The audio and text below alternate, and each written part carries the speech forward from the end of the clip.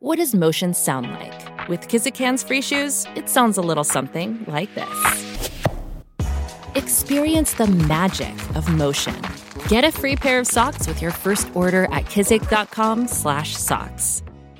With threats to our nation waiting around every corner, adaptability is more important than ever. When conditions change without notice, quick strategic thinking is crucial. And with obstacles consistently impending, determination is essential in overcoming them. It's this willingness, decisiveness, and resilience that sets Marines apart. With our fighting spirit, we don't just fight battles, we win them. Marines are the constant our nation counts on to fight the unknown. And through adaptable problem solving, we do just that. Learn more at marines.com. The longest field goal ever attempted is 76 yards. The longest field goal ever missed? Also 76 yards. Why bring this up? Because knowing your limits matters, both when you're kicking a field goal and when you gamble. Betting more than you're comfortable with is like trying a 70-yard field goal. It probably won't go well. So set a limit when you gamble and stick to it. Want more helpful tips like this? Go to keepitfunohio.com for games, quizzes, and lots of ways to keep your gambling from getting out of hand. When you need mealtime inspiration, it's worth shopping Kroger, where you'll find over 30,000 mouth-watering choices that excite your inner foodie. And no matter what tasty choice you make, you'll enjoy our everyday low prices, plus extra ways to save, like digital coupons worth over $600 each week. You can also save up to $1 off per gallon at the pump with fuel points. More savings and more inspiring flavors make shopping Kroger worth it every time. Kroger, fresh for everyone. Fuel restrictions apply. Why is it that with sparkling water, I'm always playing guessing games with what flavor I'm drinking? Is it citrus? Is it aluminum can flavored? Not sure. Sparkling ice, though, they really mean flavor. Like in-your-face flavor. Orange mango, black raspberry. Don't even get me started on the strawberry lemonade. Kiwi strawberry slid right into my taste buds DMs last night and let them know who's boss. No subtleties there, and no sugar either. But it does have vitamins and antioxidants. Find sparkling ice at a major grocery store or club retailer near you. Sparkling ice. Anything but subtle. Welcome along to the Final Furlong podcast. It is great to have your company. I'm Emmett Kennedy, and I'm joined by former conditional jockey and top horseman, George Gorman from the Gary Moore Yard. George, welcome back to the show. Thanks very much for having me back, Emmett. It's good to be here. The inaugural Navan Racing Festival, not to be missed. Gather the gang and join us for the weekend of November 18th and 19th for unmissable jumps action, live entertainment, fashion, along with delicious food and drink. You can secure your best price tickets for just €20, but they won't actually cost you that, or enhance your race day experience with the Bulmers Bundle. This pint glass, if you're watching this on YouTube, may or may not be the Bulmers Gold Cup that they only sponsored for 1 year, and then went, actually, we're not going to sponsor that anymore. Thanks, Bulmers. That's €45 for the Bulmers Bundle, starting €45 per person. But you can get yourself free tickets right now. All you have to do is send us a screen grab of you subscribed to the Final Furlong podcast on YouTube, Spotify, Apple Podcasts, wherever it is you listen to us. You can email me, radioemmett@gmail.com, or tweet us at radioemmett at Final Furlong Pod. Enter via Instagram and Facebook as well. We'll put all the links up on the various different social media sites. There are 5 pairs of tickets up for grabs. So you and a friend on your way to the inaugural Navan Racing Festival on November 18th and 19th. All you have to do is prove that you listen to the Final Furlong podcast with a screen grab of you subscribed to the podcast or our YouTube channel. And many thanks to Navan Racing Festival for the fantastic giveaway. Right, let's get into the weekend's action. We'll begin with the Weatherby Bet365 Charlie Hall Chase. Goes to Mouse Morris's 7-year-old Gentleman's Game, owned by Rob Corr. And this horse was bred by Nick Luck's wife. So congratulations, Nick Luck and team. He beats the King George winner and Gold Cup runner-up Bravemansgame on just his 3rd start over fences. George, what did you make of Gentleman's Game? I thought he was fantastic. He did everything asked of him. There was one little mistake along the way, but he did what he needed to do. I think he made the fact that he was match fit show. I was a little surprised he didn't actually take the fight to Bravemansgame more early on, but I suppose he was hoping a Hoist Signor would do that for him, which sort of turned out not to be the case so much. I think when a Hoist Signor went to press on was when he made the mistake up the straight, just as the pace lifted. I think when he's got time, a Hoist Signor, he can sort of measure his fences, and then the quicker he's going, there always comes a point where he has to fiddle. When he has to fiddle is when he makes a mistake, because he's a big horse and he struggles to do it. But I think all the connections would be fairly pleased with what went on, like, because Gentleman's Game, this was, it was a bit of pot hunting essentially, wasn't it? Come and take on a couple of better horses without a run under their belt and try and nick one off them, and he has. Bravemansgame, off the back of 2 really hard races the end of last year, I think the brief will have been like for him to have a day's racing that he's enjoyed, and they've not gone overly quick. They've essentially had a sprint out the back of the third last, and he, that's not going to leave any mark on him whatsoever. And if he jumps the last, he probably would have beaten him, to be honest, which is,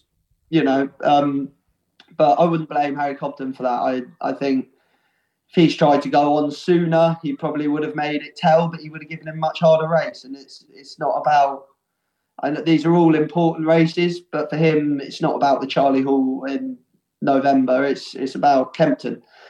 There was a little bit of criticism on social media, as there tends to be, but yes. People were saying, some were saying that he was showboating. I don't think he was.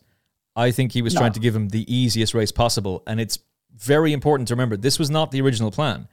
Bravemansgame was being trained for the Betfair Chase, and Paul Nicholls announced last week that they were changing tack and going for the Charlie Hall because they were worried about what the ground would be like in Haydock in a couple of weeks' time.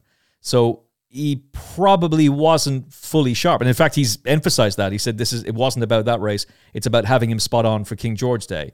So in my mind, it wasn't Harry Cobden's show, but there's no way Harry Cobden would do that anyway, because he'd get a bollocking from Paul Nicholls if he tried that kind of thing.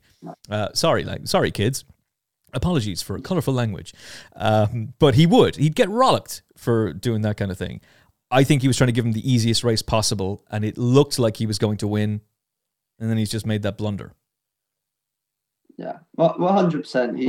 He's gone out there, like, the express intention obviously is to win if you can, but the most important thing was that he didn't have a really tough race, and he's shown his well-being, which isn't always the case. Like, you look at when Aplutarg came back from his Gold Cup and tried to run in the Betfair, like, it was these horses, it can take a lot to come back from these races, and I'd be really, really pleased if I was in the Bravemansgame camp that he's shown so much like zest for racing still, because it's very, very hard to come back from tough races like he had the back end of last season. And I'd be pleased if I own the other 2 as well. Midnight River is a horse that he's come here probably again to have a nice reintroduction for the year without hurting his handicap mark too much. And you don't really want to be lumping top weight in a big handicap first time out with these horses. It's so difficult to do if you've got one eye on the rest of the season. I imagine with him, he was so good the start of last season. The idea, he loves Cheltenham. The idea has got to be to try and win something at the festival. So if they can just look after him a bit through the early part of the season and hopefully get him there, full of zest and ready to go, because he's high enough in the weight, so he wouldn't want to go much higher. And he's run a good race. He was with them to the back of 3 out, and then the Cassia horses have gone on. And he's obviously, maybe he's blown up a touch, but I'd be very happy with him. And he unseated on his chasing debut in 2021. He was beaten 40 lengths in this race last year, and he was beaten on his debut in a bumper as well. You can't judge him based on that. He's a Hoy Senior. He's every now and again, a Hoy Senior will do a Hoy Senior things, but he's a very, very classy horse who, just a little bit like Corrick Rambler, just needs his first run. And he was with the Gold Cup second to 3 from home. I know they've not gone a mad gallop, but as far as reintroductions to racing go, he was only receiving £2 from a horse rated, I have to do maths now, £16 better than him. I think it was a great run, and he would have been looked after the second they quickened up. I'd be delighted with that as a return to action for him. And similarly, people might not agree, but I think that was a great first run of the season for Hoy Senior, because I don't care what anyone says, that fall at Cheltenham, that will have knocked the absolute stuffing out of him. Even though he's finished second at Aintree, he's jumped awfully all the way round. And really, he made one bad mistake on Saturday. I'd be really pleased with him. Again, he's probably blown up a touch. He's probably been looked after. But that was imperative for him, was to have a nice round of jumping and not end up on the deck again. And, preferably jump 90% of the fence as well, which is the best you can expect from him. Yeah. He's going, at some point, he's going to have to shorten and he's going to make a what's it of it. You know, he's going to try and land back end first. He can't fiddle. He's just a very long horse. It's very difficult for them to shorten up, and there's so much back that needs to come together. Like you're always going to get that one mistake with him, and that's all he's done, which for him is a good round of jumping. And I think that was most important for him. Yeah, I would completely agree with you. With regards to Gentleman's Game, he's a first Irish winner in the race since Francis Crowley's Sackville, ridden by David Casey back in 2001. So well done, Mouse Morris. He's officially rated 18 pounds inferior, or at least he was before this race, to Bravemansgame, and he was getting 6 pounds, and he had the advantage of race fitness over Bravemansgame because he was second to the mighty Easy Game, the winning most horse in Willie Mullins' yard, and obviously on the line through this, Easy Game would have absolutely bolted up. What hopes do you hold for Gentleman's Game going forward? I think the Savills at Leopardstown at the Christmas meeting is going to be his next start. Yeah, it's going to be difficult for him now, going back in either, you know, he's obviously not going to be up to winning a Grade 1, I don't think. It's tough to say. He might well have improved a little bit. He's only 7. But, you know, you'd have to have Bravemansgame to beat him if they met again. This just might be his level here, because it's going to be tough going back into a handicap now for weight he'll have. But he could just be that sort of horse if you can get him in, if you can place him well in sort of level weight Grade 2s, you could pick up a couple more for the end of the season, I'm sure. It's going to completely depend on what the owners want to do with him. They might be of the opinion that if they don't have anything else for these like big Grade 1 races, that he's going to have to run in them. Well, but, they've got a certain horse called Jerry Colomb, who we're going to see in Down Royal next week. So they've got him. I think you're going to have to run him. He's got to stay sound, though. Hopefully he will. The more I think about this season, the more excited I am about him. Actually, more on that in a second. We might be about to delve into some probably stats. My favourite horse in training. I love him. Still don't understand. How did he get beaten in the... Do you want to know a bad beat story for Jerry Colomb? Go on. I backed him the day he was taken out of the Albert Bartlett for the Brown Advisory at 33-1. Oh, my God. And then again at 25. Oh, no! And I think I backed him again on the day. Joining us on the show now, Jordan Gainford, here to explain. I backed him about 14 months before. Oh, what a sickener. Somehow. You had that foresight to know that was the race he was going to go for. Oh yeah, man. I watched, was it Dennis won on him in a bog one day? Yeah. And there's no doubt he was going to be a proper stayer. Like, you know, horses don't tend to come back down in trip from an Albert Bartlett. I know he didn't get to the Albert Bartlett, but I think there was the only worry was if he wasn't as good as I thought he was, he might have ended up in the National Hunt Chase. But thank God he came in and he proved he was as good as we all thought he was. Yeah, I'm going to delve into why I'm more excited about him in a second when we delve into these Gold Cup numbers. I think you've got to put Gentleman's Game into a Grade 1. You've got to go for the Savills and find out if he is that level. And who knows what improvement will come on the back of this. There might be tons more improvement to come. That might be his level, but he's still a young horse. He's only 7, and I would imagine there's plenty more to come from him. Who will line up in the Savills is another question, because Galopin Des Champs won't be there.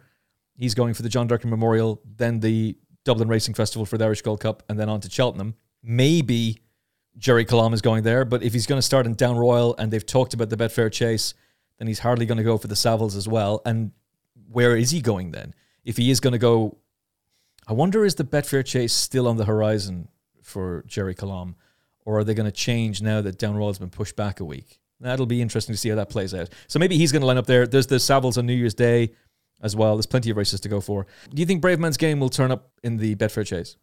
No. Yeah, neither do I. I can't see it at all. I think it goes straight to Kent. Well, there's a quote going around Twitter. It's from Paul Nicholls' stable tour with the Racing Post, where he said he hasn't ruled it out. That lacks very key context. He said this was plan B. The race served as an ideal King George trial for us 12 months ago. He went there in great shape physically. We just got cut out on the ground. That's nonsense. The ground's not a problem for him at all. And yeah, I know you can say, oh, he was withdrawn from the Brown Advisory due to soft ground. Well, he was also pulled from another race back in the day due to good ground. But it can't possibly be the ground that got him beat at the weekend, because it didn't stop him in the Cello Hurdle. It didn't stop him in the Cotto Star Novice Chase. Soft ground was no problem to him in the King George. And it was soft ground in the Gold Cup. I don't think it was the ground at all. And also for the Betfair Chase, he said, we would consider it as long as it's not a bog. And with the way the forecast is right now, and the fact that they ran into Charlie Hall because they were concerned about the ground, I don't see him turning up there at all. And the fact it's the Betfair. Yeah, well, it was going to be heavy ground. Well, to be fair, in 2021 and 2019, it was good to soft ground. In 2018, it was good ground. Yeah. Every other year, it was soft, heavy, heavy, heavy, soft, soft, soft. So no, he's not going to run there. Pop quiz, hotshot. When was the last time Paul Nicholls won the Betfair Chase, and with who? Would it have been... Did Silvino Conti win it? Ding, ding, ding, ding, ding. We didn't talk about this beforehand, by the way. 2014. I nearly said Cato Star. Oh, that would have been going back. Yeah, 2014, Silvino Conti. That was his last winner of the race. They had a couple of years afterwards, they had the grey horse, lovely grey horse, Bristol de May, Silvino Conti and Q-Card all running in it, and they're all previous winners. So that's right. Oh, good memory. memory. The showdown, who was going to be the champion of champions. So there's been a bit of a topic of conversation going around in some of the national previews about how much the Gold Cup can take out of the winner and how the winner fares going forward. I started to think, well, what does that mean for the runner-up? Because if the winners had a hard race, then surely the second in the Gold Cup also had a hard race. So we delved into the numbers. Paul Nicholls has won the Gold Cup 4 times. 1999 Seymour Business. His next season form, won the Charlie Hall Chase, won the King George by 17 lengths, won the Aon Chase at Newbury by 18 lengths, was then beaten in the Gold Cup 6 lengths and finished 4th.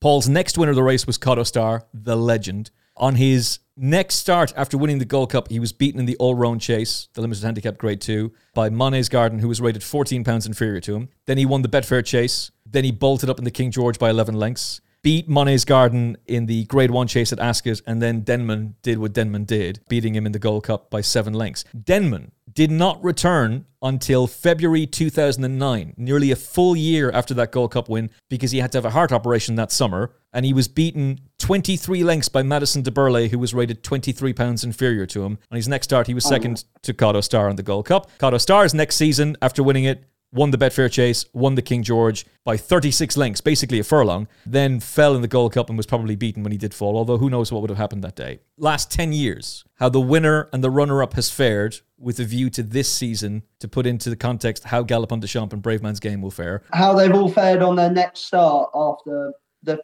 seasonal reappearance after finishing first or second in the Gold Cup. Exactly. 2014 Lord Windermere, 12 starts, 0 wins on his own. Won a Grade 3 13 months after his Gold Cup in Cork, over 3 miles. His next win came in 2017 in a point-to-point. That was it. Coneygree, 2015. He was a novice that season, so he was able to run in the intermediate chase at Sandown, the Future Stars Chase. He won that by 25 lengths. Didn't win another race in 7 starts. The second was Jackadam. Oh, Jackadam, he broke my heart. Twice at Cheltenham. 16 starts after his runner-up spot in the Gold Cup. He won the John Durkin Memorial back-to-back in 2015 and 2016 and was second to Don Cossack in the following Gold Cup. Don Cossack in 2016 never raced again. Jackadam, I just said, was second. We know what he did. Sizing John, the 2016 Gold Cup. He won the Punchestown Gold Cup, beating Jackadam on his next start in 2017.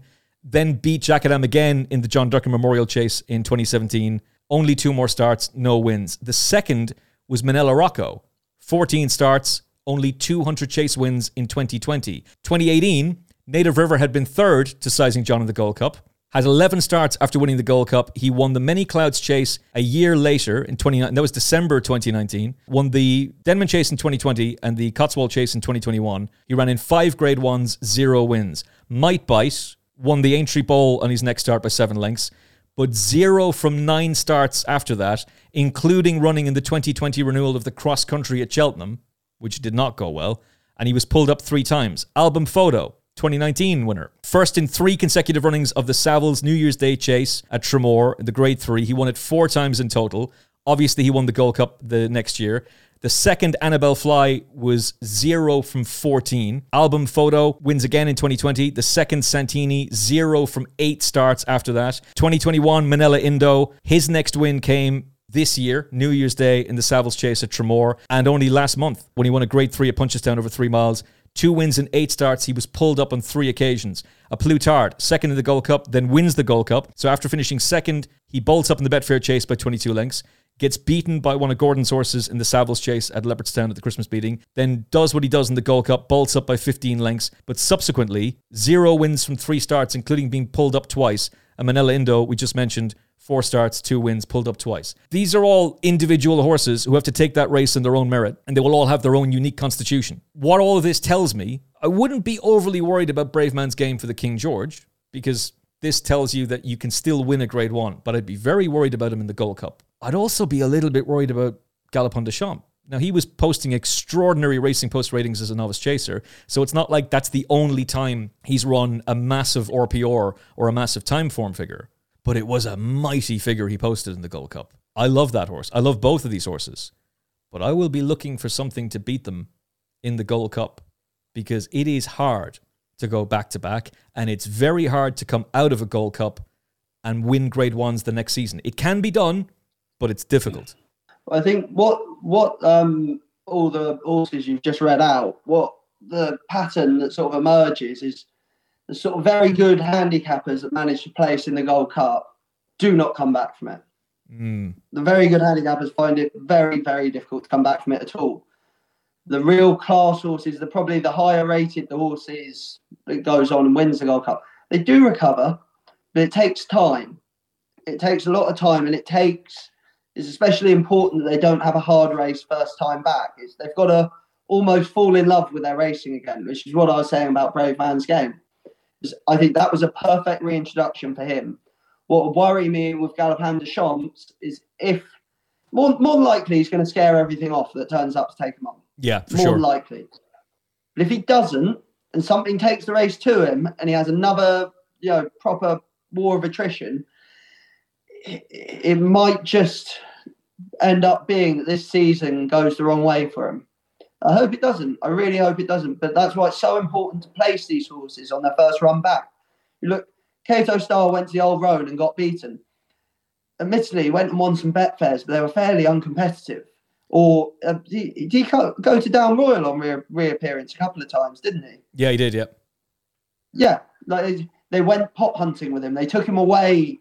They didn't want him to have that hard race first time out. And the Old Roan is now a shadow of what it was before. But not only that, he was racing against horses like Monet's Garden, Arvic, Vodka Blur, Racing Demon, like decent standard horses. I'm sure Madsen de Burle was probably in a couple of them.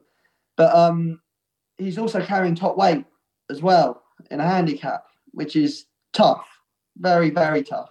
Which I think it's just important that you can find races like this. Charlie Hall was perfect Bravemansgame. Like, he's got a Hoy Senior to take on, but we know he's going to take a while to get fit, and his jumping's probably not going to be up to scratch first time. He didn't want a hard race any more than Bravemansgame did. I think that's most important. It's all about, you've got to watch these horses their first start back. There's no backing them.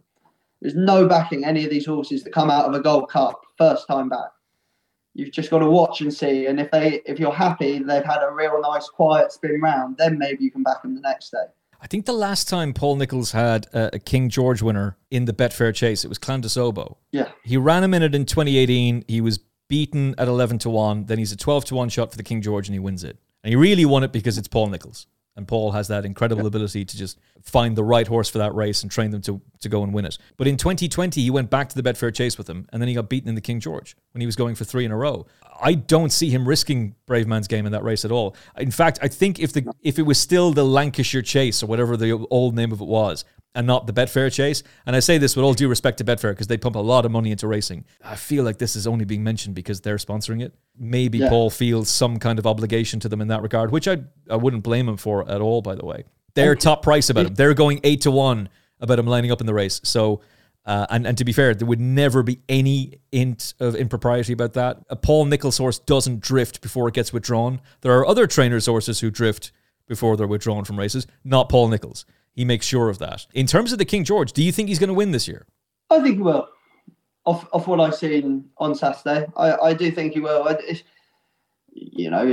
obviously going to depend what turns up against him. Like you're going to have some potentially very nice horses there, but I just think he's perfect for Kempton. That's as much there is to it. There are going to be other horses there, but they're Gold Cup types. He's a proper he's a proper King George specialist, like that we're used to seeing over the years. Like you look down, just seen Edwardstone actually has an entry in the King George. Yeah, I think he's going for it. I believe he's been trained for it. I missed that completely.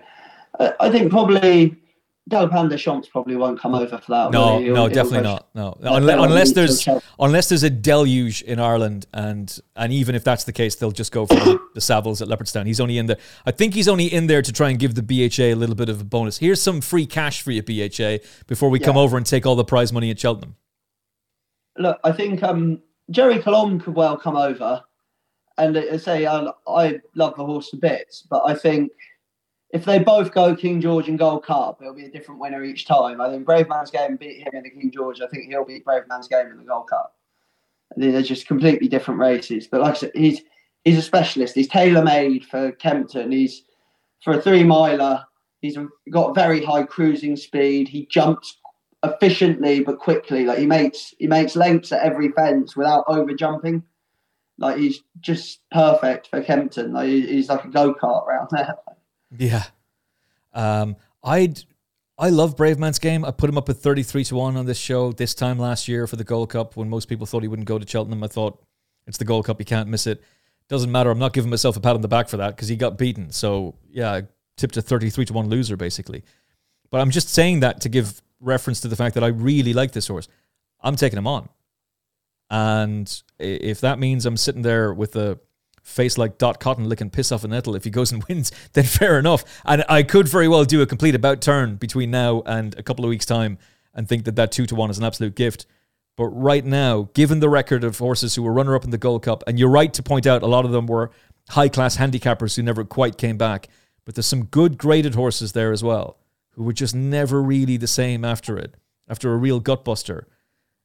And no, it all stops very quickly. The there was some analysis. Like Darragh O'Keefe's given Gentleman's Game a fantastic ride, and he absolutely did give him a brilliant ride. But he's also very animated as they're coming down to the last. He's in trouble. Harry Cobden's not. And Harry's just trying to win the race, get it as a simple day out as possible, give him an easy race as possible, not take too much out of him. And he makes a slight mistake at the last, but he loses enough momentum that the whole momentum switches around to Gentleman's Game's advantage. He's now going with full rhythm, and you've got to get Bravemansgame back into stride, back into a rhythm, and it's just too late. The winning line comes too soon. But also, he's actually going away from him at the finish. So it's Paul. It shouldn't be forgotten. Gentleman's Game has done a lot of winning at 2.5. Like he is the speedier horse of the two, and they've essentially had a sprint finish out the back of 3 out. And he has race fitness on his side. He is the speedier horse. And he's getting weight. He's going away doesn't mean he's better. He's faster. Yeah. I don't know what I'm taking him on with, because I don't really trust Shishkin. I was going to say, there's nothing to take him on with. L'Empresse? Does he retain his ability? I'd want to see it. Do you know who I might back, actually? And you're going to laugh. Pick Dory. Real Whacker. The Real Whacker is a contender, but Pick Dory would be one. Just because it's Paul Nicholls. Like, did anybody think Frodon would win the King George? Really? Anybody really think Frodon was going to win a King George? So, as things stand, I'd probably side with Pick Dory for the moment, just because he's a 25-1 shot, but I'm not telling you he can't win the King George. I'm just telling you it is difficult to come back. There's some interesting stuff there.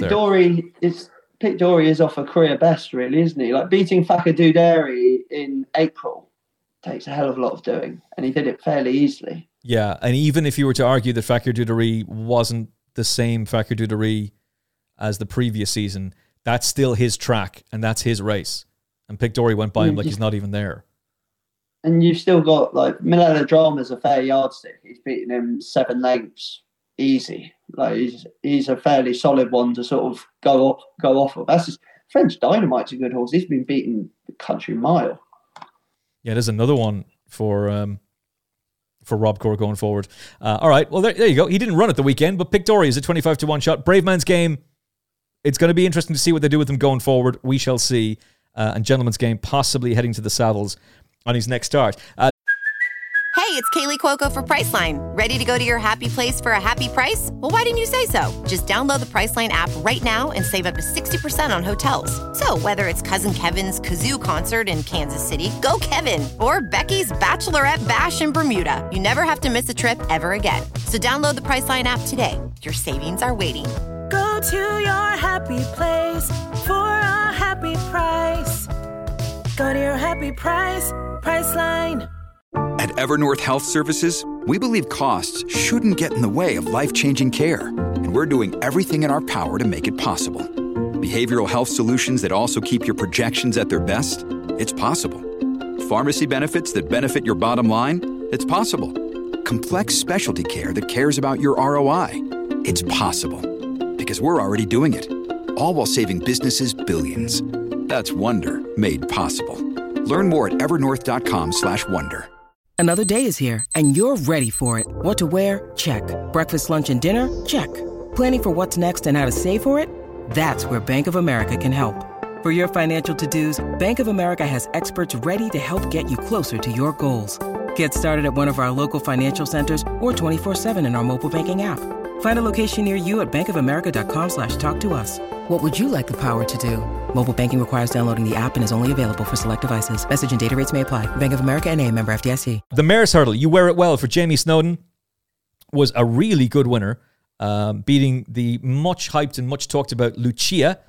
What did you make of this performance in the Bet365 Mare's Hurdle? I think it was confirmation, which you like to see, that You Wear It Well must have just been over the top at Aintree last year. Like, it was her 6th run of the season. It's a lot for a mare like her, especially she does it the hard way. She does it from the front. And she must have just been over the top because she's completely turned form around with Katira. I think Lucia may well have run a race in second as well. I don't see many excuses for her. It's probably slightly better on a sounder surface, but she had every chance. And I think You Wear It Well. I'd be on this horse's side anyway because I was with her at Cheltenham. But good man. Even I thought she was sort of an each way bet. And when she went and hosed up, I was a bit surprised. I think we've all got to start getting on board with the fact that this horse just keeps turning it out, doing it again and again. And I think she's every bit as good as she looks. You know, it's only nicking a race if you don't do it every time. Like if you get lucky once from the front, but this horse going out there and doing it the hard way every single time she runs. I think this trip probably would have suited her slightly better than Aintree as well. I think 2 miles from the front is about where she's at, particularly in soft ground. I think she gets away with 2-4 as long as it's no worse than good to soft. But I think on soft ground, 2 miles is her trip. But yeah, I just think that is what she is. We've got to start believing that this is a very high class mare. I would completely agree with you. I'd say there's not a whole lot there isn't a whole lot between her and Lossiemouth as things stand. She's on a Racing Post rating of 143 for Saturday. Lossiemouth got 143 for her Triumph and was 138 and 137 on her 2 starts either side of that. Now, the summer will have kicked in. She's a French mare. She'll probably have grown and strengthened over the summer, and you'll probably see a better Lossiemouth. But that's not always the case. Sometimes Triumph Hurdle horses in open company struggle a little bit. Those 2 horses are both going to be, you would imagine, trained for the Mare's Hurdle. Does You Wear It Well strike you as a horse who's going to be suited by the conditions of that race? Or is she more of a speedball? Is 2 miles more her thing? This is what might... It would worry me if it came up soft at Cheltenham. But her over 2.5 round there might not be her absolute optimum test. It wouldn't suit Lucia, I don't think. But then, like, Lossiemouth as well. I'm not sure I can have her this season. Like, she looked all speed last year. I'm not 100% sure she's the sort of horse that will train on. I would be looking no further than last year's second in the race, personally. Love Envoy. I interviewed Harry Fry only a week ago for TalkSport, and I was saying this to him. I can't understand the price. It makes no sense. Yeah.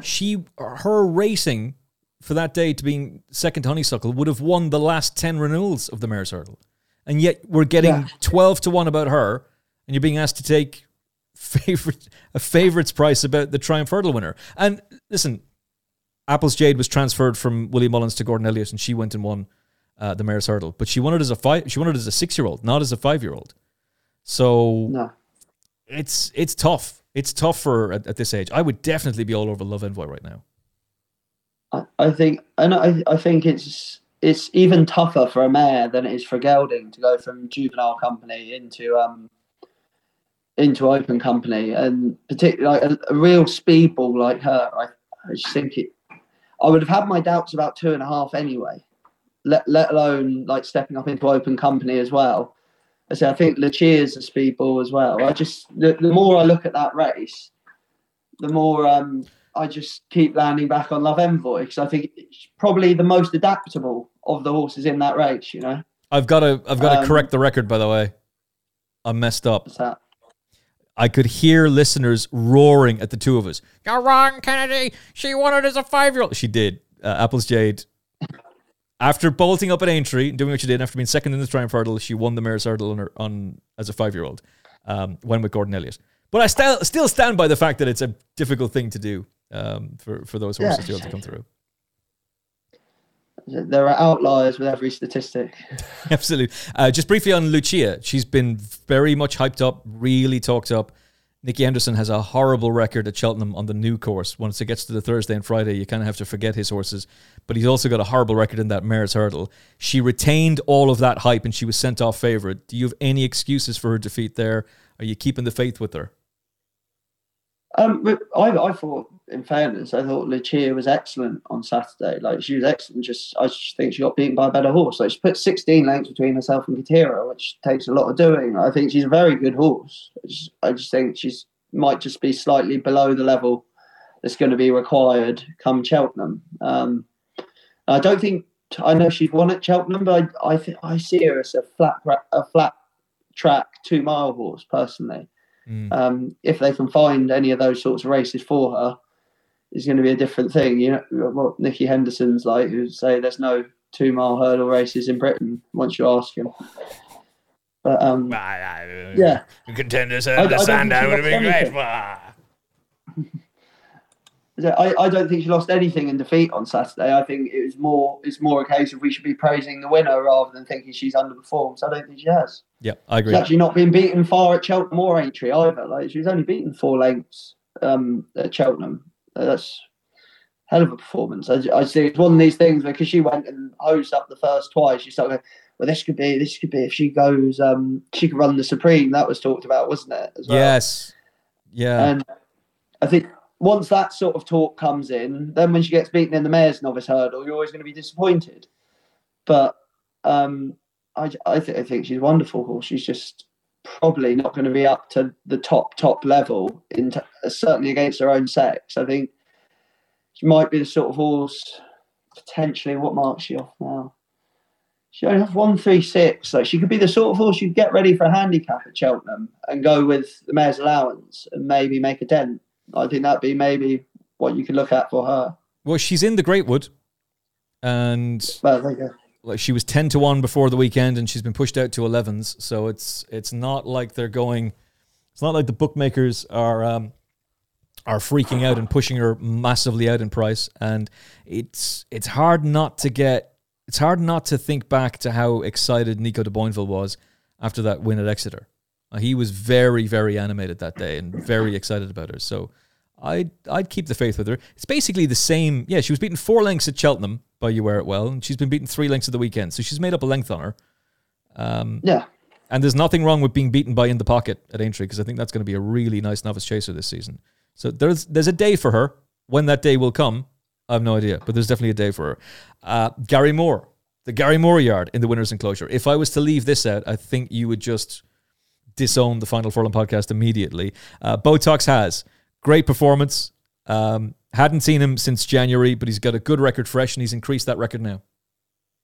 Yeah, exactly. Like I said, he's got a great record fresh. Like, I think the only times he's been beaten first time out have been in Marston Hurdle. Was that when he was second to that nice horse of Skelton's? The name escapes me. Same colours, the Gredley Is it Bradley Colours? Used to run the Hood. I can't remember. Brandon Arkle, anyway. And the other time was on his chase debut, which obviously went exceptionally badly.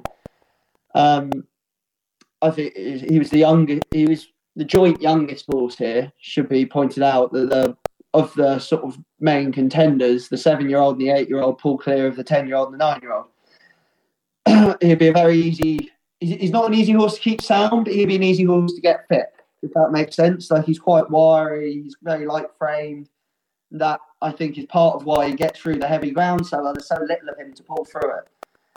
And I think he's just made it tell, really, that he's the younger and probably the fittest of this lot.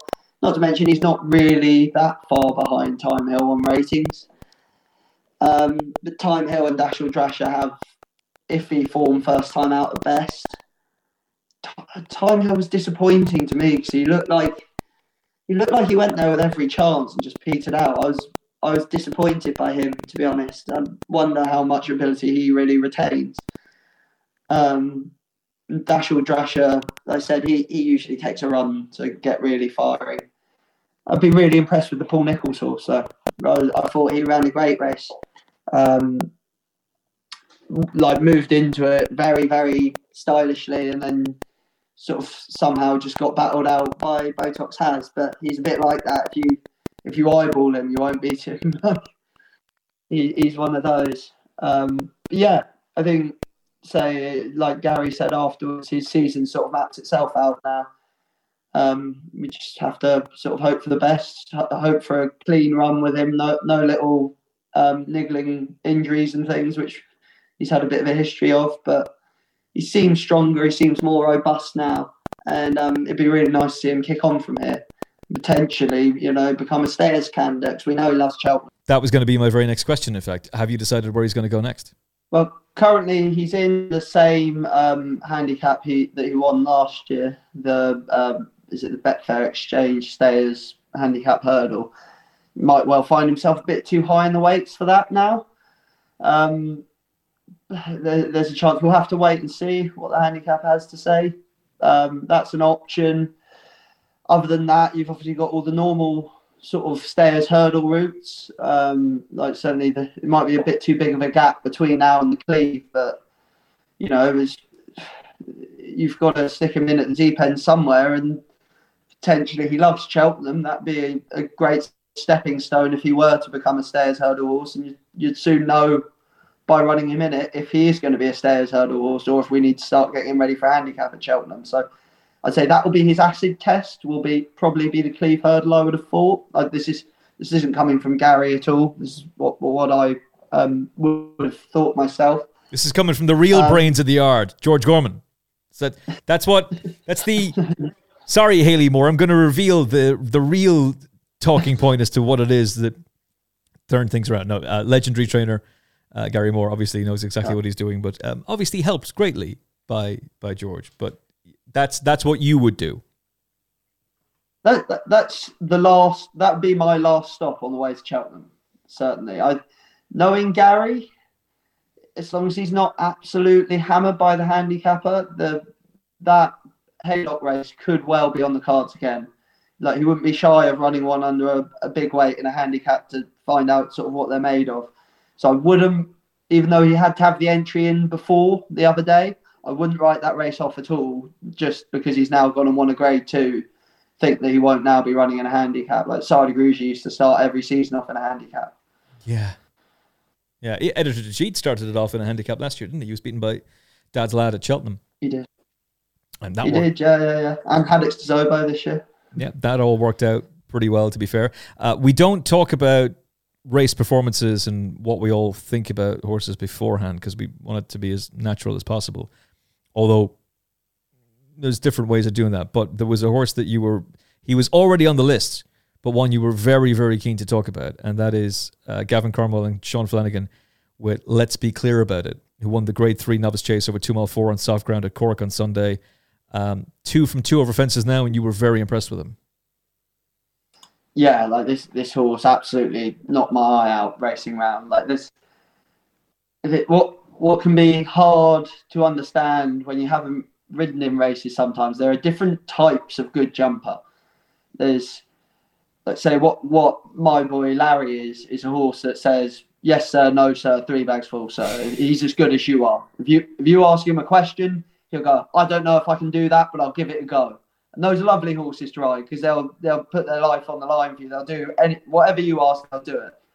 An even better type of jumper is one that you get it wrong and they tell you to sit still. Like, they'll just go, oh, no, I've got this. Both those kinds of horses, you're talking about whether you meet a fence short or long or whatever. This sort of horse is incredibly rare. And it's a horse that's thinking about the fence 10 strides out and ensures it never meets the fence wrong. And he didn't. He met every fence on the same stride on the way around at Cork. Honestly, go and watch it back. This horse is thinking 10 strides away from a fence.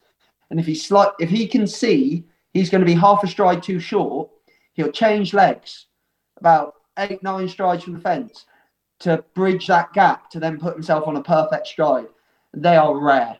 They don't come along all the time. Like, they are incredibly, an incredible level of depth perception, an incredible level of intelligence to put themselves right at every fence. And I don't think I've ever seen a horse do it first time out.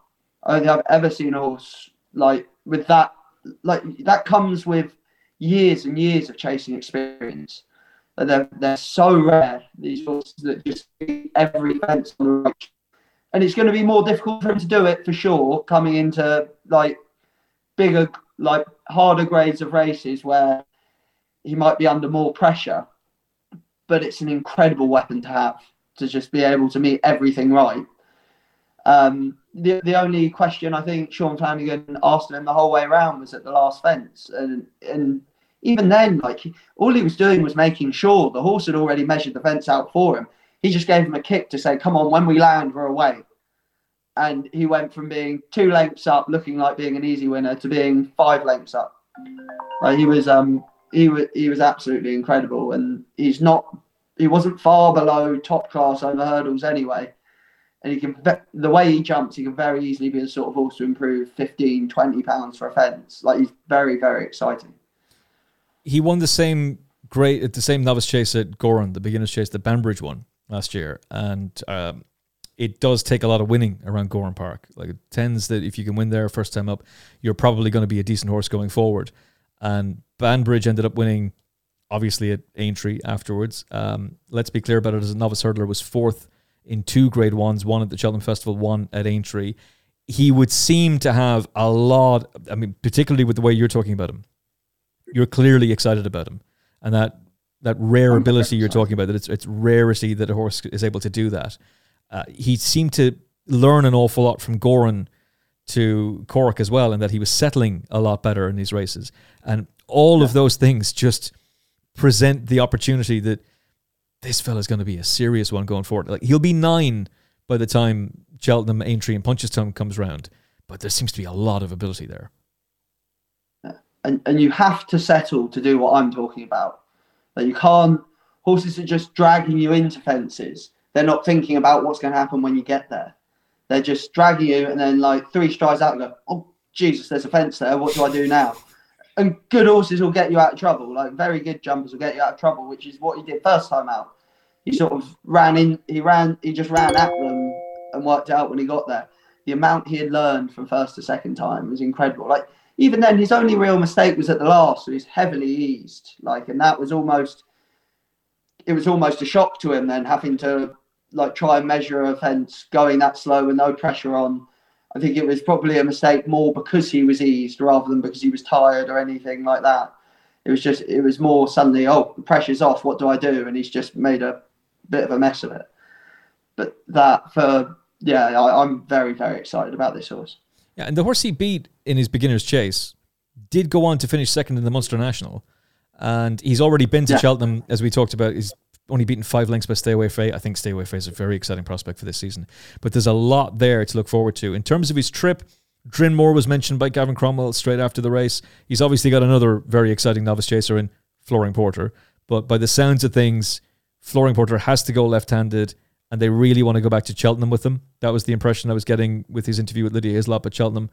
after that. So I looked at the program book. There's a few races that would suit in November. There's another one, might be tricky in December, and I think there's something for the New Year's Day card as well. But Drinmore would be next, so you're still talking about intermediate trips. Do you see this fella as a 3-mile chaser in the making, or do you think that this is around about the right trip for him now? I think for now, I'd prefer to see him on sort of a softish surface over like intermediate trips, because I honestly think he's that good a jumper. It'd be wasted over 3 miles. I think 3 miles is a whole different thing. Like it's not so much when you're talking like Gold Cups and things like that. Obviously, that's a long way off for him now. But like in the RSA, so the Brown Advisory, it's much more about being economical and things like that, which he is. But like I think he jumps so well at speed, it'd be a shame to sort of blunt that attribute. And plus the Turners, I know everything's going to change by Cheltenham, but the Turners could end up not being much of a race once again, as it seems to keep doing. Oh, you mean another 4-runner race? Yeah, exactly. Although I do, he might well have Champ Kiley to contend with there, which I'll be interested in. But, yeah, I'm very interested unless he goes Brown Advisory. Unless he goes Brown Advisory, so whether Tom can go Turners. Or Gaelic Warrior. Gaelic Warrior, yeah. I mean, it is, as you said, it's Willie Mullins bingo. He's just got any amount of horses. I'm presuming that Facile Vega is going to go for the Arkle, as long as everything goes okay with them, but we're not exactly splitting the atom with that revelation, and we need to see how he's going to take to jumping anyway. But if Facile Vega doesn't work out, there's Gaelic Warrior, there's Champ Kiley, there's Factophile. He's going straight over fences. They're not going to go hurdling with him.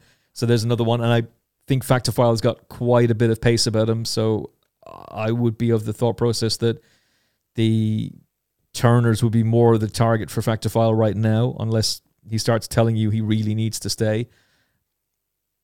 When you start listing those horses off, Willie Mullins has got unbelievable strength and depth in the novice chasing division. But this fella, though, is one you're very, very excited about, and we'll learn more about him for the Drinmore at Ferryhouse. Yes, 100%. All right. Very intrigued by that horse. Very intrigued by the second Neil Callan horse to win it at Royal Ascot, Burdett Road. The first one, Triple Time, has retired to stud. He will not be going for a champion hurdle campaign. As a son of Frankel, who'll be breeding the finest mares going. Burdett Road, on the other hand, will not be breeding to anything because he's been gelded. And on his first start since the gelding operation, wins the juvenile hurdle at Huntington for James Owen with Harry Cobden on the board. It's easy on paper because he's won by 12 lengths. I don't think it was easy, though. He seems to be quite hard on himself. Yeah, there was a point they turned down the back where I think Harry Cobden had to... I think he knew he had enough horse under him that he could just sort of let him go. But there was a definite switch in the race where he was at pains to hold him up. And at a certain point he went, I'm wasting more energy by holding on to him than just by sort of not letting him go, but just sitting against him rather than trying to anchor him. And he worried me heavily over the first couple of hurdles because he was just running through the bridle. He wasn't just keen, he was on his head. And he's got that sort of shape, that sort of galloping style that he's very downhill. And when you meet them long, he was fine. He was sort of flicking through the top. When he got in short, those are the sort of horses that will put their back feet through a hurdle, like just because he's bearing down on you rather than pulling you forward. He's like pulling you towards the ground, and that's where his centre of gravity is then going. And I worry if something took him on, so I'm not sure he's going to be able to hold him up at all, really. I think he might end up having to make the running on this horse. And if something then took him on, I'd worry about him. But look, he can only do what he did yesterday. Like he's absolutely pushed everything else out of the way. Couple of horses with a bit of decent flat form, and he's treated them with content, especially from 2 out to the line. Like, it was an incredible turn of foot.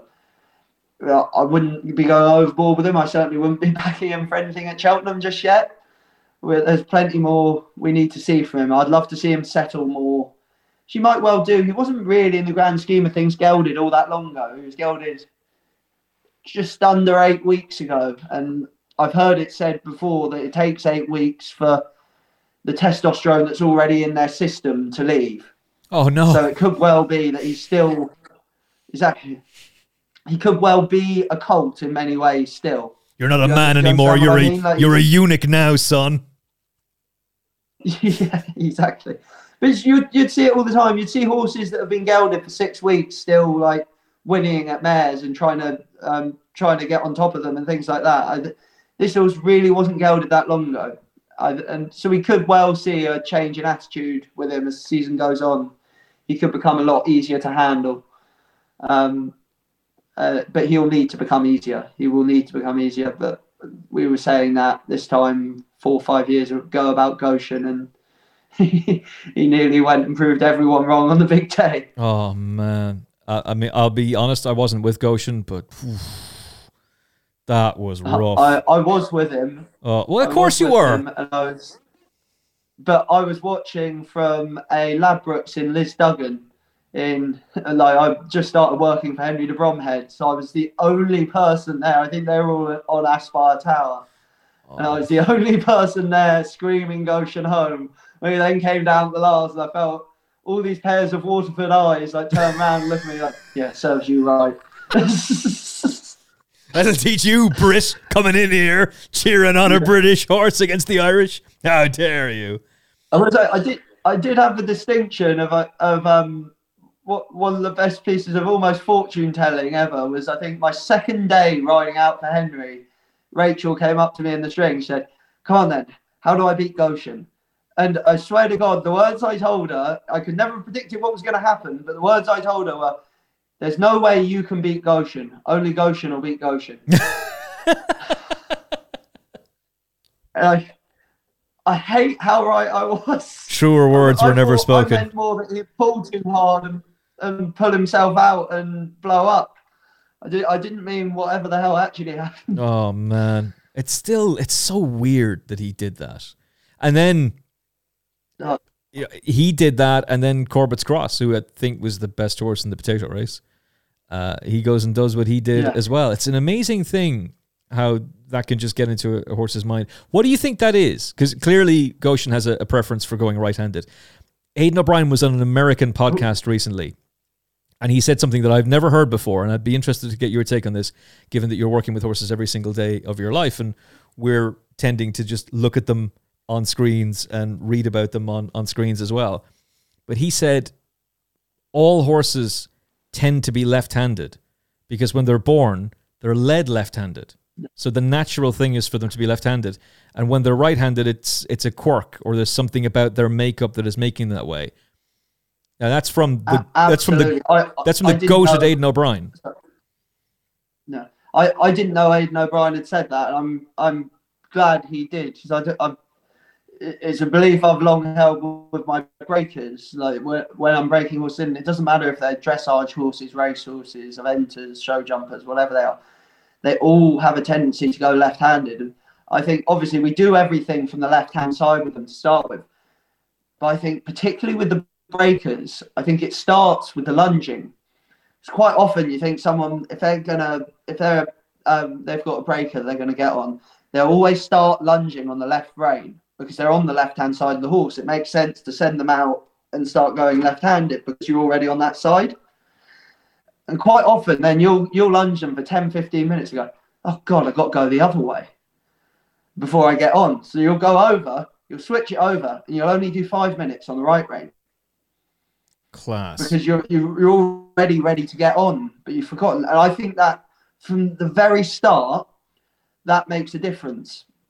And then even then when you get on them, when you've been, say when you're laying over them, you're going to turn left-handed because you've got the person on the floor is on the left-hand side. The safest thing to do when you're first sitting up on a horse or first laying over a horse is to turn them in a sharp circle, because then the front legs cross over. When the horse's front legs cross over, he can't buck. He can't do anything. He can't hump. So when you're laying over, you'll be turning in a tight left-handed circle around the person on the floor, because they can use their body to make that circle tighter by leaning into their shoulder. And then from there, when you first go walking around the school, you're going to go left-handed, because then the person on the floor is safe. You've got the edge of the school on your right-hand side, you on the horse, and then the person on the left can get out the way if there's trouble. Everything starts on the left with a racehorse, with any horse. So, like you say, for them to have a preference for going right has to almost be either something bizarre mental or something wrong physically. And what do you think that is then about a horse like Goshen, that he has that preference for going right-handed? That's the $1 million question, isn't it? I don't think it's physical, because he's like, it wouldn't make sense for it to be physical, because a lot of what we do at Gary's would be left-handed. Like, it wouldn't make sense for him to have a reason for going right, because our routine for the day, we'll go on the rounds and we'll go a couple of trots each way, a couple of cans each way, so that's irrelevant. Then our 6, where we do the majority of our work, or the sand, where we do like the early work, like when they're first coming in, are both straight. But how we get to the bottom of the sand in the 6 is by cantering down a 7 furlong canter, which we can come back round the other way, we just don't often, is by cantering down a 7 furlong looped canter, which is both slightly downhill and left-handed. So they're either going straight or left-handed at home. It's not physical for Goshen. It should be easier for him to go left than right. So it has to be mental. And it can't be the training facilities that some horses are at. I mean, it's obviously not at Gary's, but are there certain trainers who have their gallop set up right-handed? Like, I know that Ballydoyle they have a mock Chester gallop, they have a mock Epsom gallop, they have a mock Newmarket gallop, they have everything. Jim Bulger has a mock Epsom gallop as well. But are there certain trainers who train their horses right-handed over left-handed, and could that be the reason? But it wouldn't be necessarily like preference why you train them like that. It might just be that's the way that your land is set up, or that's the only gallop you have access to. That it's much easier if you've got a big plot of land, but if it's narrow across the middle or whatever, you can't fit a 6 furlong straight in, but you might be able to fit a 6 furlong gallop in round a field, so it's got a bend in it. And then those horses in general are going to be better going the direction that they go round at home, which is why I don't, you'd have to ask Gary, but I'd say is the reason that we don't often work around that 7 furlong gallop. We work them on the straight gallop. Okay. Because it gives them the opportunity. If a horse hangs left, we'll put them on the right and put another horse on that side to stop them from hanging, to help them straighten up. Whereas it's a bit trickier to do around R7, which is more used to get from the top of the gallops to the bottom, is to keep their blood rate up, their heart rate up. And despite all that, trainers could affect which way they prefer to go. Despite all of that, Goshen's still like, I want to go right-handed. Nah. He doesn't really hang that much at home, to be honest. So it's definitely mental. He saves the whole thing for the track, so just to really mess with you. He certainly doesn't. He'd hang schooling, but he wouldn't hang going up the gallop. So he was rated 80 on the flat, and this isn't always an exact science. It doesn't always transpire that way. But he had a rating of 80 on the flat. This fellow was rated over 100, this Bird Out Road. He wins at Royal Ascot, a valuable handicap, and then he's third, in fact, in a Group 3 at Windsor behind Passenger. That was a 10 furlong Group 3. Now, I like Passenger, and here's a pop quiz for you. Did I ask you this last week? How many winners has Sir Michael Stout trained this year in the UK? No, you didn't. And I wouldn't know. I should know because Reese rides for him, but I don't know. 27. Yeah. It's possible he's added to that since, but it was that number after Champions Day, and it was still that number leading up to the Breeders' Cup. So maybe he's had a winner over the weekend, because it's, aside from the Breeders' Cup, it's been all the jumps racing. But I would be excited about Passenger for next season, but even like a horse like Baybridge, I wouldn't be rating what that horse did this season or holding it against him. I think you'll see a much different horse next season. But anyway, I digress. The fact that Burdett Road... Just looking something up quick. Okay. We've had more winners than Michael Stout this season, I think. But is it GB Turf 20? Doesn't that tell you... 39. With all due respect, like you're a jumps yard. You know, you are a dual purpose yard, but you're really a jumps yard. That's where the emphasis and that's where the focus of attention is. And you can make... Well, I think I'd have to check it, but I think our last two winners are a Group 2 and a Grade 2. Yeah, I think that, well, definitely the Group 2. I'm not sure, but yeah, but that's extraordinary, by the way. But clearly things haven't gone to plan at Sir Michael Stout's yard this season. And clearly things weren't going well at Charlie Appleby's yard for quite some time. So something was up. I know there was a whole conversation around the Newmarket area about the rapeseed and that was causing a bit of chaos. And there were certain trainers. In fact, we have this conversation. Do we have it on the show? With Richard Pugh. That's a special Final Furlong podcast coming out soon. But there was an Irish trainer that was desperately badly affected by that. Somebody planted a crop of rapeseed very near to this particular Irish trainer, and his form took a nosedive. And it's only since they managed to get rid of that things have worked out okay. Now, there's been talk that's been a problem in Newmarket. I don't know. I can't tell you what the answer is. Maybe they're just out of form for one reason or another. But Sir Michael Stout is way better than that. And Charlie Appleby is way better than the season he had. So something hasn't been right in that regard. But getting back to this fella, Burdett Road, rated 101 on the flat. It's rare enough that you get a horse with that kind of a rating that doesn't end up in Australia or Hong Kong or America and is sought after by the big owners out there. It's rare enough we get one of these going hurdling these days. So this is exciting. Great to see it. Do you think that there's a few things you'd want to be tying up before you're backing him for the Triumph Hurdle? But how high do you think he can climb? If he can translate the engine that I saw on Sunday over hurdles, like if he can manage to keep his sort of nose clean, if he can learn to settle, my God, what he could be capable of. But I need to see him do it all a bit more professionally first before I would take a view on him for Cheltenham or anything like that. I think it was encouraging, like that he did what he did in the grounds. It says good to soft, but it looked worse to me.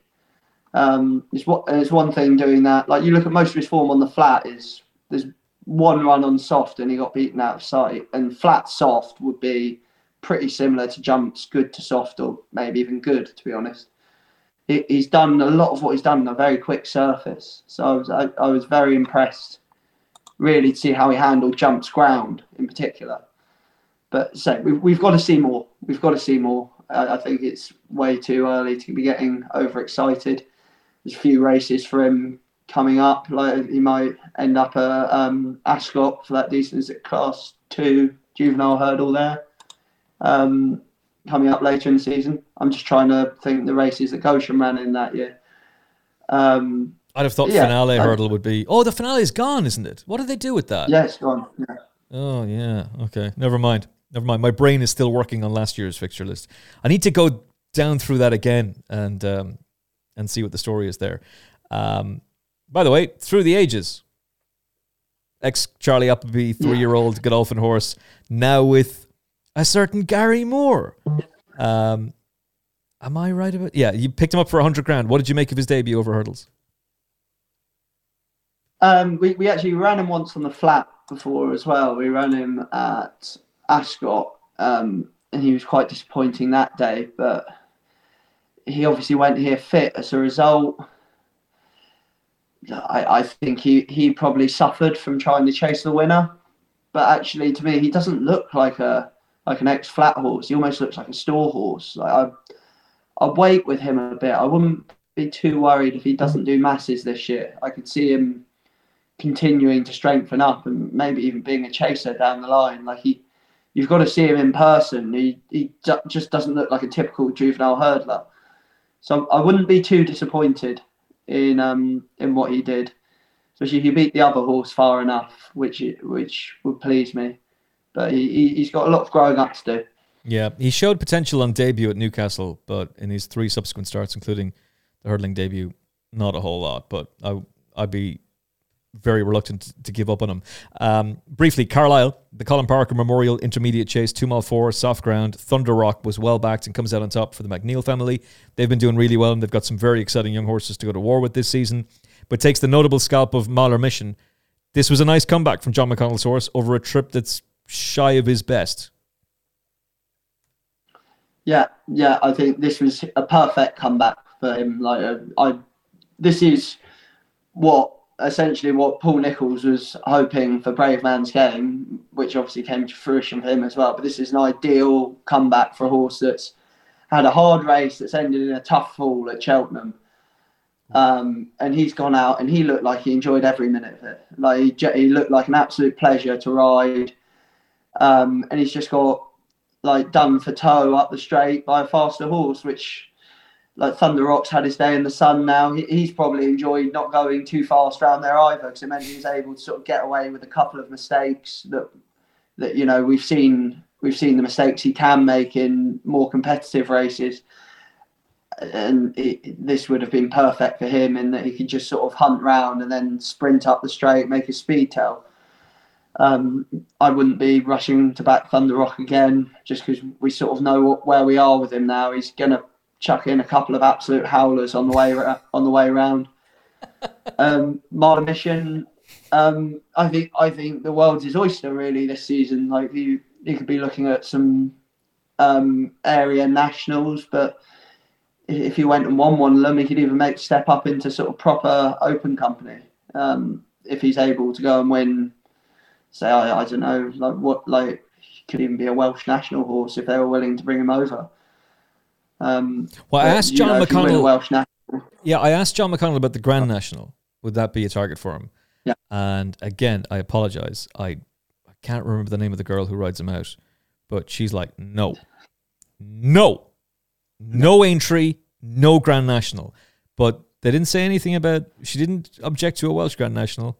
And she didn't object to an Irish Grand National. But that does seem to be, it's pretty obvious that that's the kind of race that he's going to want.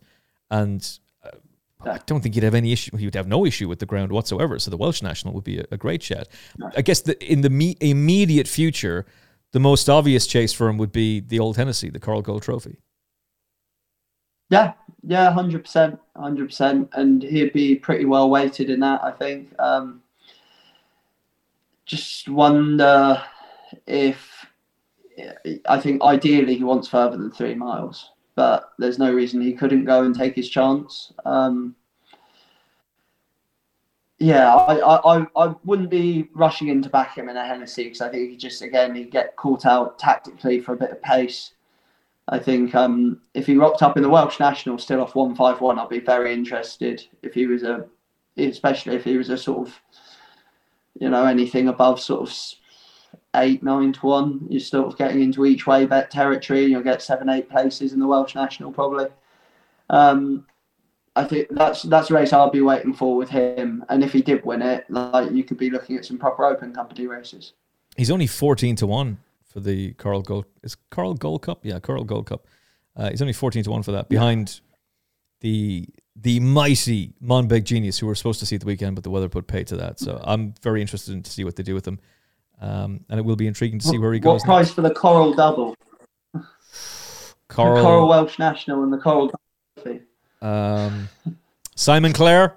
Don't put a bonus on for that, no. Simon Clare, can you give us some kind of Final Furlong podcast gravy train bonus price there, please? Thank you. 100 to 1. That seems fair to me. It's probably bigger than that, actually. But it's probably way bigger than that, in fact, actually. 1,000 to 1, Simon. Let's see if we can get that going, shall we?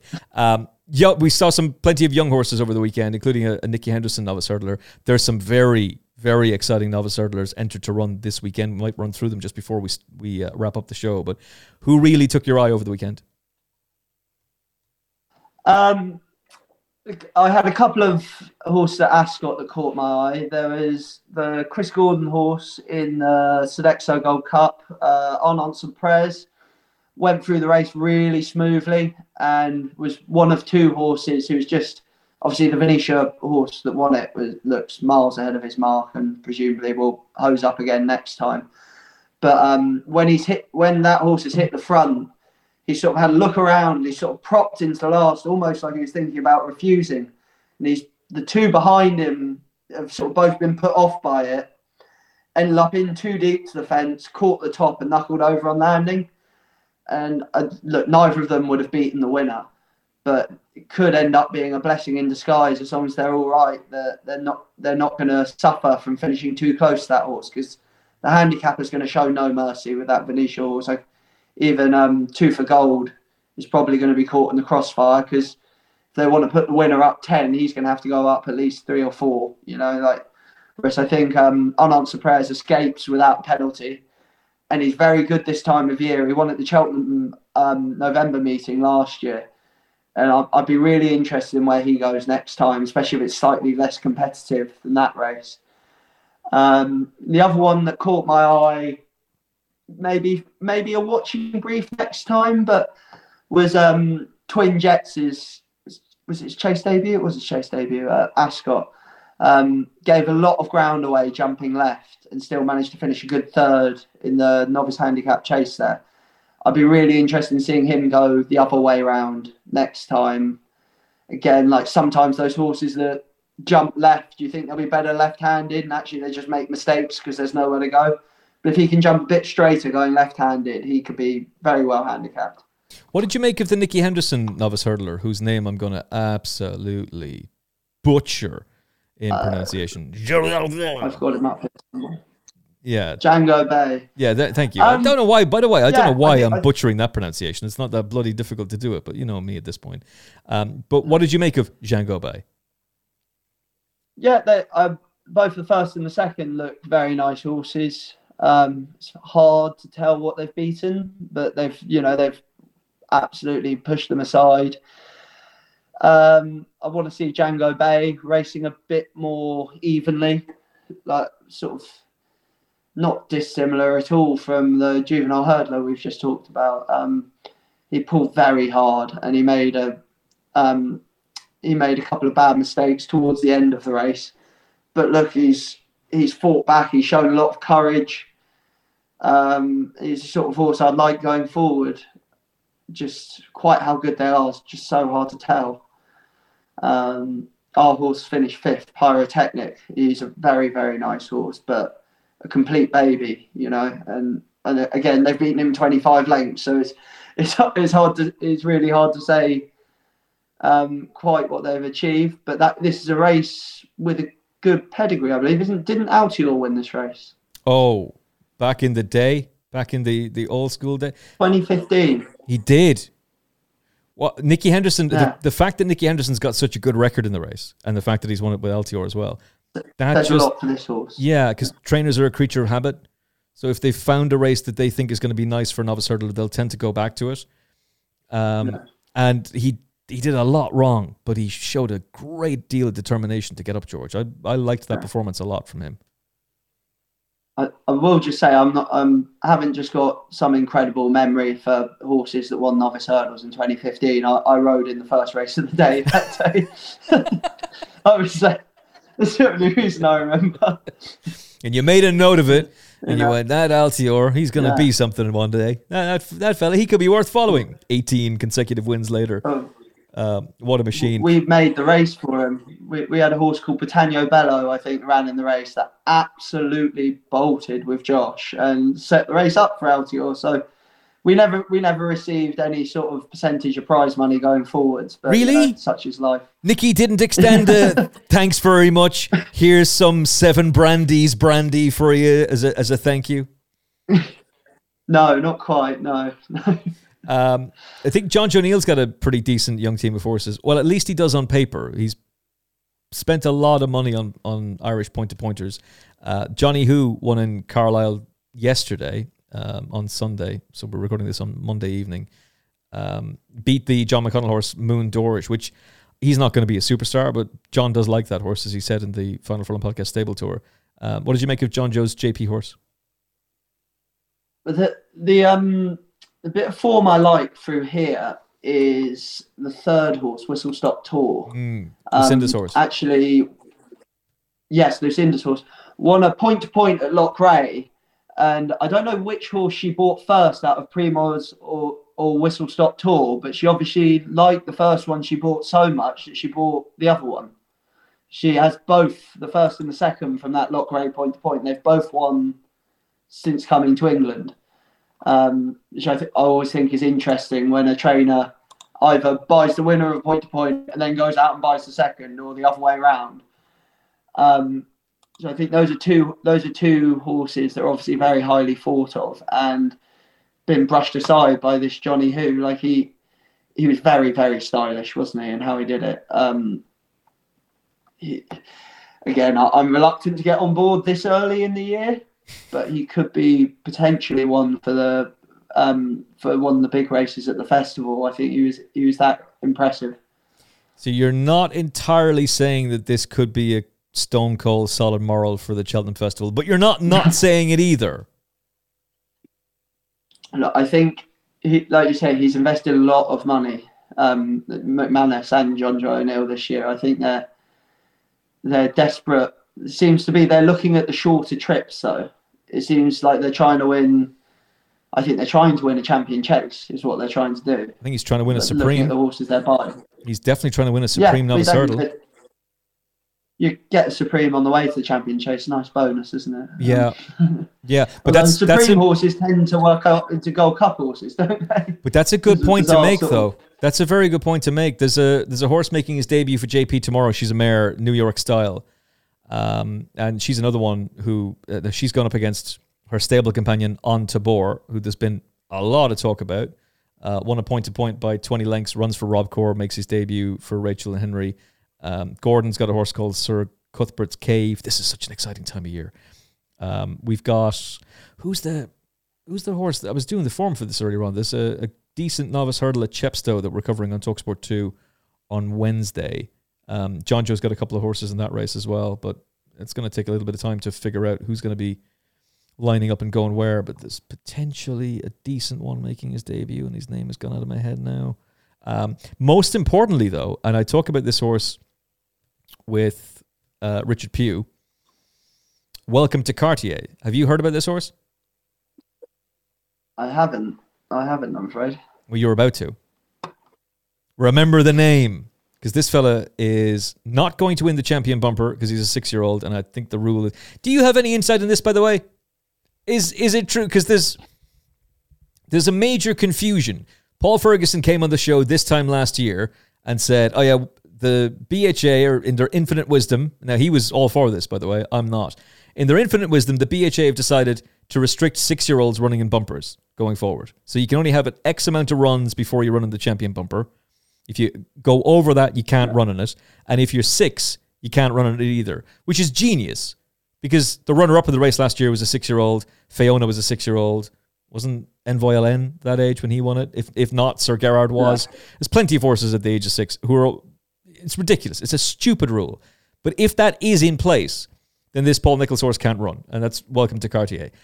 I'm told this fella was bought for 550,000 or something along those lines, which is no guarantee about success, by the way. But he runs for Johnny Delahaye. Everybody wanted him after he bolted up in a point-to-point at Boris House. Richard Pugh and I talk about this horse. Richard is very much of the view that once a horse has left the Irish point-to-point scene and is now with their trainer, who knows? But the time he clocked that day would suggest that he's a very, very good horse. And if he makes the improvement that you would like him to make for a man like Paul Nicholls, then the 33-1 about him for the Ballymore Novices Hurdle could look ridiculous. Now, is this a horse that's going to end up running in handicaps and not turn out to be that good at all? Maybe. Have I backed him for the Ballymore at 33-1? Yes. Yes, I have. And he's the only bet that I've done for that race. It starts out over 2 miles, 5.5 furlongs. Hopefully he doesn't fall at the back of the telly. Hopefully he goes and wins, but he's an exciting one. No risk at all. For Paul Nicholls, owned by Johnny Delahaye. Harry Cobden will be on board. Makes his debut, we think, at Exeter over 2 mile 5 in a Class 3 novice hurdle. So remember the name. We'll cover it on TalkSport 2, I believe, on Friday as well. Remember the name. Welcome to Cartier. Paul Nicholls has won this race in the last 10 years. With that horse didn't go on to anything. Cotswold Way didn't do anything. Flash Collonge and Outlaw Peter last year. Outlaw Peter had reasonable form But we're back. Exeter, welcome to Cartier. It's a decent, very good day's racing at Exeter. So remember that. I will say the second and the third from his point to point haven't done much. No, they've done nothing. Dream Jet won at Stratford, didn't he? Yeah. Is it Stratford? Yeah. And the second hasn't done much, but he beat them by 16 lengths and 20 lengths. Don't burst the bubble, man. Don't burst. He clocked a good time. Time's all you need. He beat the miles. It's fine. He beat the miles. I don't even know where Boris House is, to be honest. I'm Irish and I don't know where it is either, to be completely honest with you. Is Editor Djeet going to make his... you see a point-to-point track you haven't heard of. Yeah, true. Well, now that is a big point-to-point track, and have I been there years ago? I think I have. I'm presuming it's in Boris. Watch this now. I'm going to get it. Yeah. I'm going to get roasted on social media for not knowing this. How dare it? It's the same as I learned Irish all the way through from primary school right through secondary school, and all I can say in Irish is Onwell Cadigum Dulamak Moshe Hule, which is, can I go to the toilet, please? Editor Djeet, is he going to make his comeback in the Haldon Gold Cup? I believe that's the plan. It could be a very exciting weekend for us. I think we got what's that? Hansard, I think, is in the elite, isn't he? This weekend. We got Editor Djeet in the Haldon Gold Cup. Who else have we got back? We've got Givega in the Rising Stars Novice Chase. Or you're going chasing with him? And Nassalam in the Grand Sefton. Givega's going chasing. Yeah, he's in this Saturday. So he had, I remember this fella broke my brain. I was extremely bullish, unrealistically bullish about him going into the race against Grey Dawning at Warwick. And Mark Milligan was super confident about a horse in that race that got beaten as well. Was it Knowsley Road? Yeah, he was super confident about Knowsley Road. I was super confident about Givega. We did kind of like a match bet, and it didn't really matter because, well, Mark won it, but our fella didn't do the job at all. He was last seen in the Imperial Cup where he pulled up. Prior to that, he'd been pulled up behind Grey Dawning, but in between those, bolted up at Fontwell, bolted up on his debut, and absolutely bolted up at Sandown. So on his day, very, very good horse. It should be noticed both his disappointing efforts pulling up are on heavy ground. Yeah, it should be noted. Like he's, other than that, you take out his heavy ground ones, he's first, and then his point to point was soft, heavy in places, which he won. So he's actually unbeaten on anything better than heavy. And he's won by 13 lengths on soft ground, 5 lengths on good to soft ground in a 2 mile, 1 furlong novice hurdle, 7.5 lengths on good to soft ground in a class 4 novice hurdle. Like, you can't do that unless you're a good horse. He's posting racing post ratings of 130, 127, and 135. He's a good horse. And he's a strange horse because obviously we had him a long time before he got to the track. Like where was it? We got him on the 5th of January 2022, and he didn't run until November. But he was sort of one of those horses. Like, he was always around the place, and he had lots of like little niggling injuries, and like anyone was riding him. Like, we were putting the kids on him and things like that. It wasn't until he was entered that I knew he was any relation to Givega at all. There was so little buzz around the yard. Oh, did you think it was just a name? Did you think it was just like a similar name?